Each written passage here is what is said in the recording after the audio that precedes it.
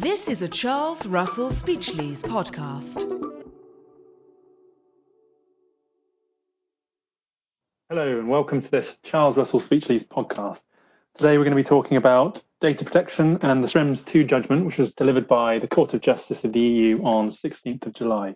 I'm Chris Ingram. I'm a senior associate in our technology and commercial contracts team, and I'm joined today by Johnny McDonald and Olivia Crane from our data team. So to kick off, perhaps you could just introduce yourselves. Thanks, Chris. Johnny McDonald here. I'm a partner in the commercial team at Charles Russell Speechlys, where I head up the data protection and privacy practice. Hi, everyone. I'm Olivia Crane. I'm an associate at our commercial team, and I work very closely in the data protection and privacy team. Great, thank you both. So just to provide some context for the case, and I know a lot of listeners will probably be familiar already with GDPR and the rules on transferring data outside the EU. But just quickly, for the benefit of those who aren't, Johnny, could you just explain how the rules work and why this case is significant for them? Yeah, great. Thanks, Chris. So to deal with this very briefly, as you say, I think hopefully many of our listeners will be familiar with these general rules. Under the GDPR, and this was the case before the GDPR came into force under the old regime, it's been like this for a while, there's a general prohibition on transferring data outside the European Union, or to be more precise, the EEA. And the idea behind that is fairly sound. The legislators point, it's not worth you having all these sophisticated data protection rules and measures. You could simply undermine those by transferring data overseas. So that's the general rule. Now, there's an exemption, which is pretty much at state level or at EU level, which says that if the European Commission has determined that a country outside of Europe is adequate, then there's no further measures in place. You can treat that country as if it was within Europe as far as data goes. Essentially, they whitelist the country. And there's a small and eclectic list of countries who are being whitelisted, of which the US is not one of them. If there isn't an adequacy decision in place, if your country hasn't been whitelisted, as an individual organisation, as a data controller, you can put your own safeguards in place, and they require a bit of action on your part. So in the US, to take that as specifically as the point, that there was something called Privacy Shield, which was a bit of a kind of a quasi position between the two, whereby you could declare to the FTC, the Federal Trade Commission, and adhere to the Privacy Shield rules. And this was a state level program. And if a US business does that, then as a EU business, you can transfer data to them. So that's one. And this case was really key for that, which I think Olivia's going to come on to. And then another transfer mechanism, which is very popular, it's called the standard contractual clauses, and these are essentially their contractual solution. So what happens is if you are a data exporter, an EU business, transferring data outside of Europe, you enter into a contract with someone in the US as a data importer, and this contract says the data importer will do certain things, adhere to certain privacy principles that kind of reflect what the EU GDPR does, and this mechanism, it gives a third party rights. So if you're an individual, these data is being transferred and you agree by what's happening, you can take measures against one of those properties.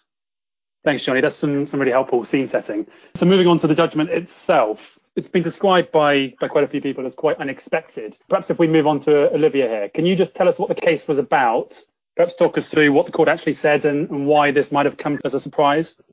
Yeah, absolutely. So just to start with that background, the case was brought by a man called Max Schrems, who's a privacy advocate, and he brought a complaint against Facebook for transferring his personal data to the US, which he claims was illegal under these two transfer mechanisms that Johnny mentioned, stating that essentially the US doesn't provide sufficient protections against the use and the access to his personal data once it leaves the EU and goes into the US.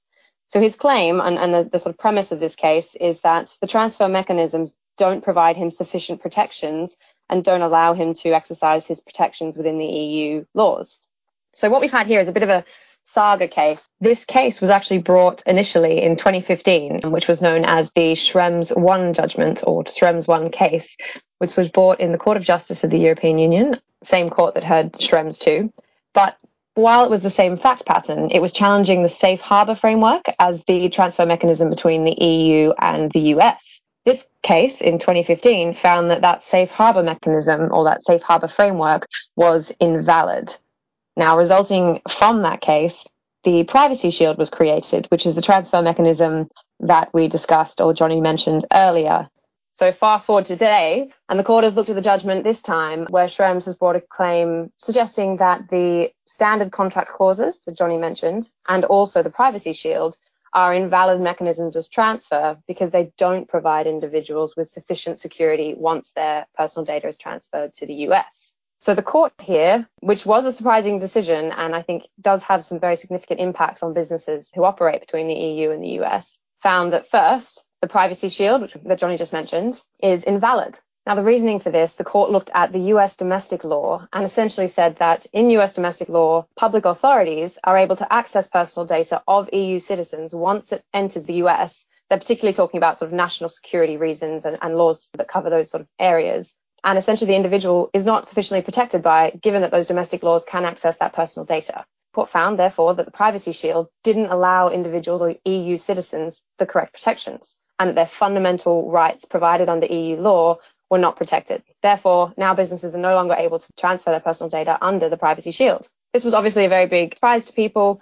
The Advocate General had provided an opinion at the end of last year about this case and had suggested that the privacy shield, while problematic, was fundamentally sound. And the European Commission has said similar responses to the privacy shield. So it being found invalid was certainly surprising for a number of individuals and businesses. The second point that came out of this judgment was around the contract clauses. So the standard contract clauses were also looked at, and in this case, they were found to be valid with a large sort of question mark over them and a few clouds of uncertainty. So while businesses can still rely on and use the standard contractual clauses to transfer personal data, they're actually only effective where, in practice, the data exporter and the data importer can ensure that the protections allowed by these provisions can actually be upheld and allowed under the national law of the country where the information is being processed. So essentially, businesses are now under an additional safeguard to review the national laws of the country in which the personal data is being transferred to ensure that these protections can practically be implemented. So these standard contract clauses can no longer be used as kind of a rubber stamp to transfer personal data. There now has to be an assessment made to actually ensure they can be practically implemented. Thanks, Olivia. So if you were relying on Privacy Shield before, you can no longer do that. We now need to be looking at the local law protections you are using the model clauses. Johnny, what are the other implications? What are you saying to clients about this? Are model clauses still okay? Chris, that's $1 million question, isn't it? That's what every client's asking their privacy lawyers at the moment. And it's a really good point. So, yeah, as you say, the obvious fallout is if you were relying on Privacy Shield previously, that no longer applies. You're going to have to reconsider what you were doing. And just a quick point on that, because there's some interesting guidance on this before we move on to kind of the meat of your question about the standard contractual clauses and the kind of the next step, really. So the last time this happened, as Olivia alluded to, we had something similar in the Schrems 1 judgment when Safe Harbor was invalidated. And what happened then was there was a moratorium, basically, on regulatory action. So the regulatory authorities basically decided you had a bit of time to think about what you were going to be doing because this was a fairly drastic step. Now, at the moment, if you're looking at this from a UK perspective, the UK ICO has released a statement that says, if you're currently using Privacy Shield, please continue to do so until new guidance becomes available. So essentially they're saying, look, we get the fact that there's no need for a knee-jerk reaction here. We're going to have to think about the implications for this. Now, we've also now pretty much hot off the press because this only came out on last Thursday on the 23rd of July. We've had European Data Protection Board guidance, so EDPB guidance, that makes clear there is no moratorium. The expectation is that businesses are going to have to react quickly.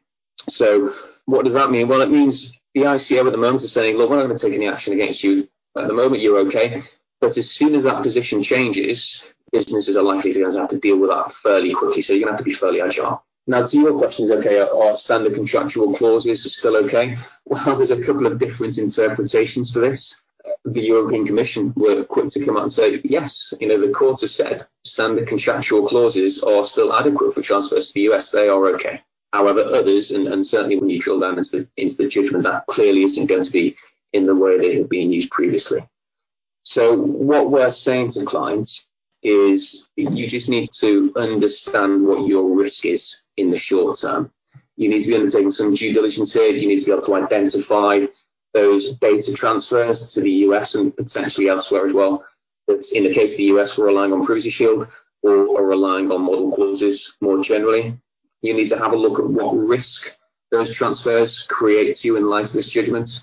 And then also in that as well, in assessing that risk, you want to be thinking about who your counterparty is to the person you're transferring that. We've talked about this between Olivia and I. We've made this point in lots of the commentary we provided on the GDPR and all this kind of thing when people were talking about bringing in data protection agreements when GDPR entered into force in 2018.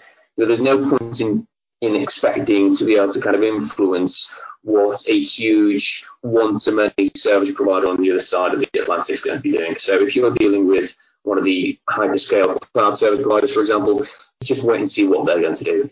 So once you work out what that risk is, then really you need a strategy to deal with how you're going to address these criticisms about the model clauses, how you're going to put in place these supplementary measures that the court's talked about, which Olivia's mentioned.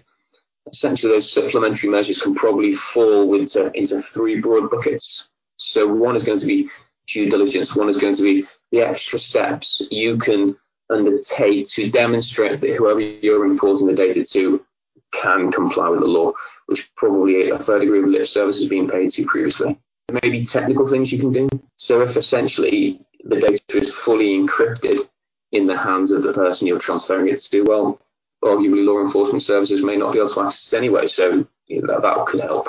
And then thirdly, there's contractual measures you can be taking as well. So you can be asking the data importer to do extra things that you may not have done already, and have a think about what your audit rights look like, what kind of thing you are asking them to do if they find themselves on receiving a law enforcement request for data. Are they just going to comply? Are they going to make sure they test that? Do they make sure they're actually legally obliged to, as opposed to this is just something which law enforcement have said, hey, this will be helpful.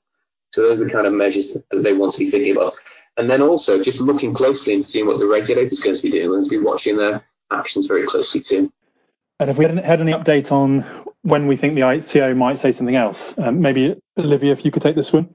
Have there been any other regulator responses or any other reactions from the US?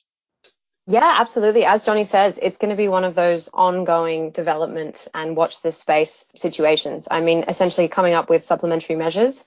Every regulator, so the ICO, the UK regulator, as well as in the US and as well as the European Commission, have said we're just assessing what these supplementary measures could be, and all the ones Johnny mentioned are being sort of considered at this stage, but there's no express guidance right now as to what that should look like. I think one interesting, as Johnny mentioned, the European Data Protection Board have just come out with some detailed sort of Q&As on what businesses should be considering given the results of the judgment and how to implement what has been suggested. And one that was suggested was all transfer mechanisms under Article 46 should be considered in light of this new consideration that essentially any transfer has to ensure essentially equivalent data protection laws. And in that state, many businesses should be considering when you're transferring your information on what basis. And if you're not relying on the Privacy Shield or the standard contractual clauses, you may still need to consider these supplementary measures and ensure that your transfer mechanisms actually protect that data in practice when you transfer it to the third country. So it certainly does have wider implications as well. I think one point to note on the point around having a grace period of when this will be implemented, as Johnny mentioned, regulators have sort of said a different thing. So while the ICO has said, we understand that if you're on the Privacy Shield right now, don't worry, we'll wait until we have further guidance and you can sort of stay on that, but obviously don't enter into it now. In the US, we've seen that they've said, look, we're disappointed with the judgment, but in terms of the Privacy Shield, we're going to continue to implement this process and to run the lists of who is certified by the Privacy Shield to ensure continuity. And of course, that's going to come with ongoing guidance following their review of the judgment. Whereas in the EU, they have sort of said, look, it's no longer valid. Find an alternative transfer mechanism and consider what information you are transferring and what its protections are. And part of that as well comes with the fact that there is a clear obligation out of the judgment to suspend transfers if they are not sufficiently protected. So if you're an exporter out of the EU or an importer in a third country, or in this case, the US, you have an obligation to reflect on those transfers and to assess them and to ensure that they are essentially equivalent. And where they're not, you need to suspend that transfer of personal data. So businesses should be thinking about that as well. Do you think we're going to see a replacement for Privacy Shield, so Privacy Shield Mark II or something else, a new transfer mechanism people can rely on? Yeah, that's a good question, Chris. So unexpectedly, there have been calls on both sides of the Atlantic in many commentators saying, look, okay, this has happened. It's a headache. Look, the authorities now need to get together and resolve this. I don't think that the key problem to this issue is going to be resolved anytime soon. And that's the fact that the EU, in particular, obviously the Court of Justice, they're just not really happy with the way national security laws in the US work. There's lack of right to redress, the fact they felt that some of these laws were a bit overreaching. So that's the fundamental problem. And essentially, we're not going to see the US change their national security laws because of EU data protection law. It's certainly not in a hurry anyway. So, yeah, I don't think we're going to see any easy solution anytime soon. Privacy Shield Mark 2, not in the short to medium term. Johnny, you mentioned that some are seeing this as a bit of a headache. What's the sort of general reaction from practitioners? Is this being seen as a useful judgment by practitioners because it's a way of making sure that people's data is protected? Or is it really just a headache all round at a time when businesses don't really need this extra sort of burden? Yeah, it's a really good question, actually. And once again, it hugely depends on which side of the argument you come at this from. So I am sure Mr. Schrems and the other privacy activists see this as a momentous occasion. In fact, Max Schrems has said as much and thinks this is great. And he's got a point. Essentially, the foundations of Privacy Shield have been shown not to be quite as sound as they were. But it's a huge headache. And it's a huge headache, as you say, for businesses on top of lots of other issues that they're dealing with at the moment. And it is a huge headache that will disproportionately affect SMEs and slightly smaller businesses. And I say that because, if you're a huge multinational, it's trying to say you've got the resources to deal with any of these kind of legal challenges. But looking at this more specifically, if you're a huge multinational, you probably have multiple transfer mechanisms in place. And we're talking about Privacy Shield, we're talking about standard contractual clauses. There are others as well, some of which are really only viable if you are a big business, things like binding corporate rules. So they won't be impacted so much. It's going to be the SMEs that are particularly hard hit. And within that, if you look at SMEs, there'll be those who have no option but to sort this out in the fairly short term, because they'll do their due diligence that we just looked at, and they will identify risks, areas where perhaps the counterparty to their contract that may be looking at some kind of way to engineer a way out of the contract, reasons where the nature of the data that's being transferred, individuals may take this opportunity to have a go at them. There'll be those who, for the time being, just don't do anything at all. They will just try and sit below the radar. Long term, it's going to affect both groups, though. In terms of we always say about data protection compliance, that you need to take a risk-based approach. You need to assess the risk. It's not just a case of ticking every box. Otherwise, you spend your whole budget on compliance and not spend any time or money actually doing things that your business needs to do. But that said, not complying with the law is never an option. So it is going to impact a lot of smaller businesses. Johnny, what's the fallout if businesses get this wrong? I mean, are we talking fines? Or are we concerned about claims from individuals whose data isn't protected properly? What's the outcome of not following the rules here? Yeah, it's a really good question. So in the short term, are we likely to see fines off the back of this? I don't really see that happening unless there is something else underlying that a regulator doesn't like about what you're doing. I can't see the ICO that are jumping up and down and fining people because they've not adequately put their model clauses in place. In relation to action from individuals, maybe. We talked about it in the past, the fact that individuals have obviously a right to compensation for material or non-material damage under the GDPR. So maybe that is something else that you could throw into a claim, probably piggybacking off something else. But if, for example, you're an employee, a disgruntled employee, and you brought an employment tribunal claim against somebody, well, maybe this is something else that you could add in there. And by the way, that my employee was infringing data protection law and therefore my privacy rights as well. So maybe that's a slightly kind of more medium to longer term action. I think ultimately with data protection, as I said, not complying is never an option, because at some point you will be found out. There will be something that will mean you get some attention, some unwelcome attention from the regulator, whoever that may be. And if at that point, when they start to look at what you've done, if you haven't done anything and you don't intend to do anything and you've built a business model that relies on you infringing the law, well, that's not going to be a long-term option. You will have to sort something out then. So businesses do need to take this thing seriously now. Can I just jump in on that, Johnny? Sorry, Chris. Go for it. In terms of individuals bringing claims against companies, we've certainly seen that over the last few years, and with the growth of GDPR, people are a lot more aware of their rights and their rights to their personal data and the protections that they're entitled to, as the Schrems case shows. And so I think businesses do need to consider the fact that they're no longer working with an audience who, it's an abstract law that no one knows about. Individuals do tend to know more and more these days that they're entitled to subject access requests, or they're entitled to their information if it's transferred overseas, to know about that and to be informed of that. So I do think businesses should take that seriously. And going back to Johnny's point, you may see a disproportionate effect on smaller businesses because they won't have the resources to deal with this, yet they have the same client base, which is consumers and individuals who expect their data to be treated safely and to transferred in a secure manner. And so I do think we'll see, not necessarily an increase, but at least a growing awareness from individuals about their certain rights. Thanks, Olivia. So important to get it right and to do this properly. We're almost out of time now, but just one final question. This is obviously an EU judgment. We've talked a lot about the EU. How does Brexit play into all of this? What impact will Brexit have? Yeah, I think there are sort of two interesting things I'd want to talk about in regards to Brexit. So as we know, Brexit is coming on the 1st of January 2021. The UK will no longer be part of the EU. So while this judgment does affect EU law, from the 1st of January, the UK will be governed by the Data Protection Act 2018, which is an applied version of the GDPR. So from that time on, the UK could foreseeably or potentially move away or slightly interpret differently from the EU's GDPR and the way that it is enforced. So an interesting point in that is right now, the UK are trying to get an adequacy decision from the EU, which Johnny mentioned at the beginning, means that personal data could easily flow between the EU and the UK and businesses won't be disrupted. So the UK very desperately right now is looking to find and to successfully achieve an adequacy decision from the EU.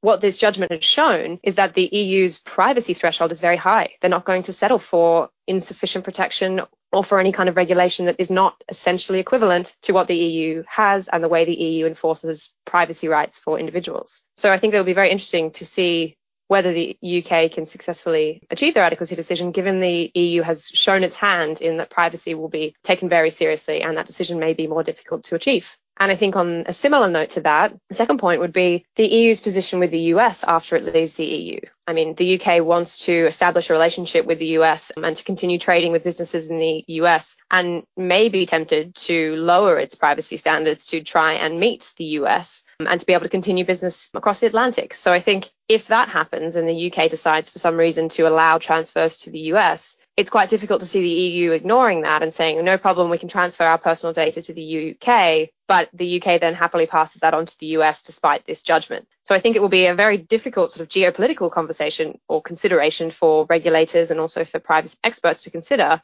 is that as Brexit arises, what will the UK do and how will the UK ensure that it can still transfer personal data between the EU and the UK and also the UK to the US? Thanks, Olivia. Thank you both. I think we'll need to wrap things up there. That's been really helpful. Some really good practical steps to be taking, and obviously an area in which is very, very important to keep up to date on developments. Just one final thing to note. So Johnny and Olivia have published a very helpful article, which is up on our website. But if you have got any further questions or you'd like to discuss anything, then please do get in touch. Thank you.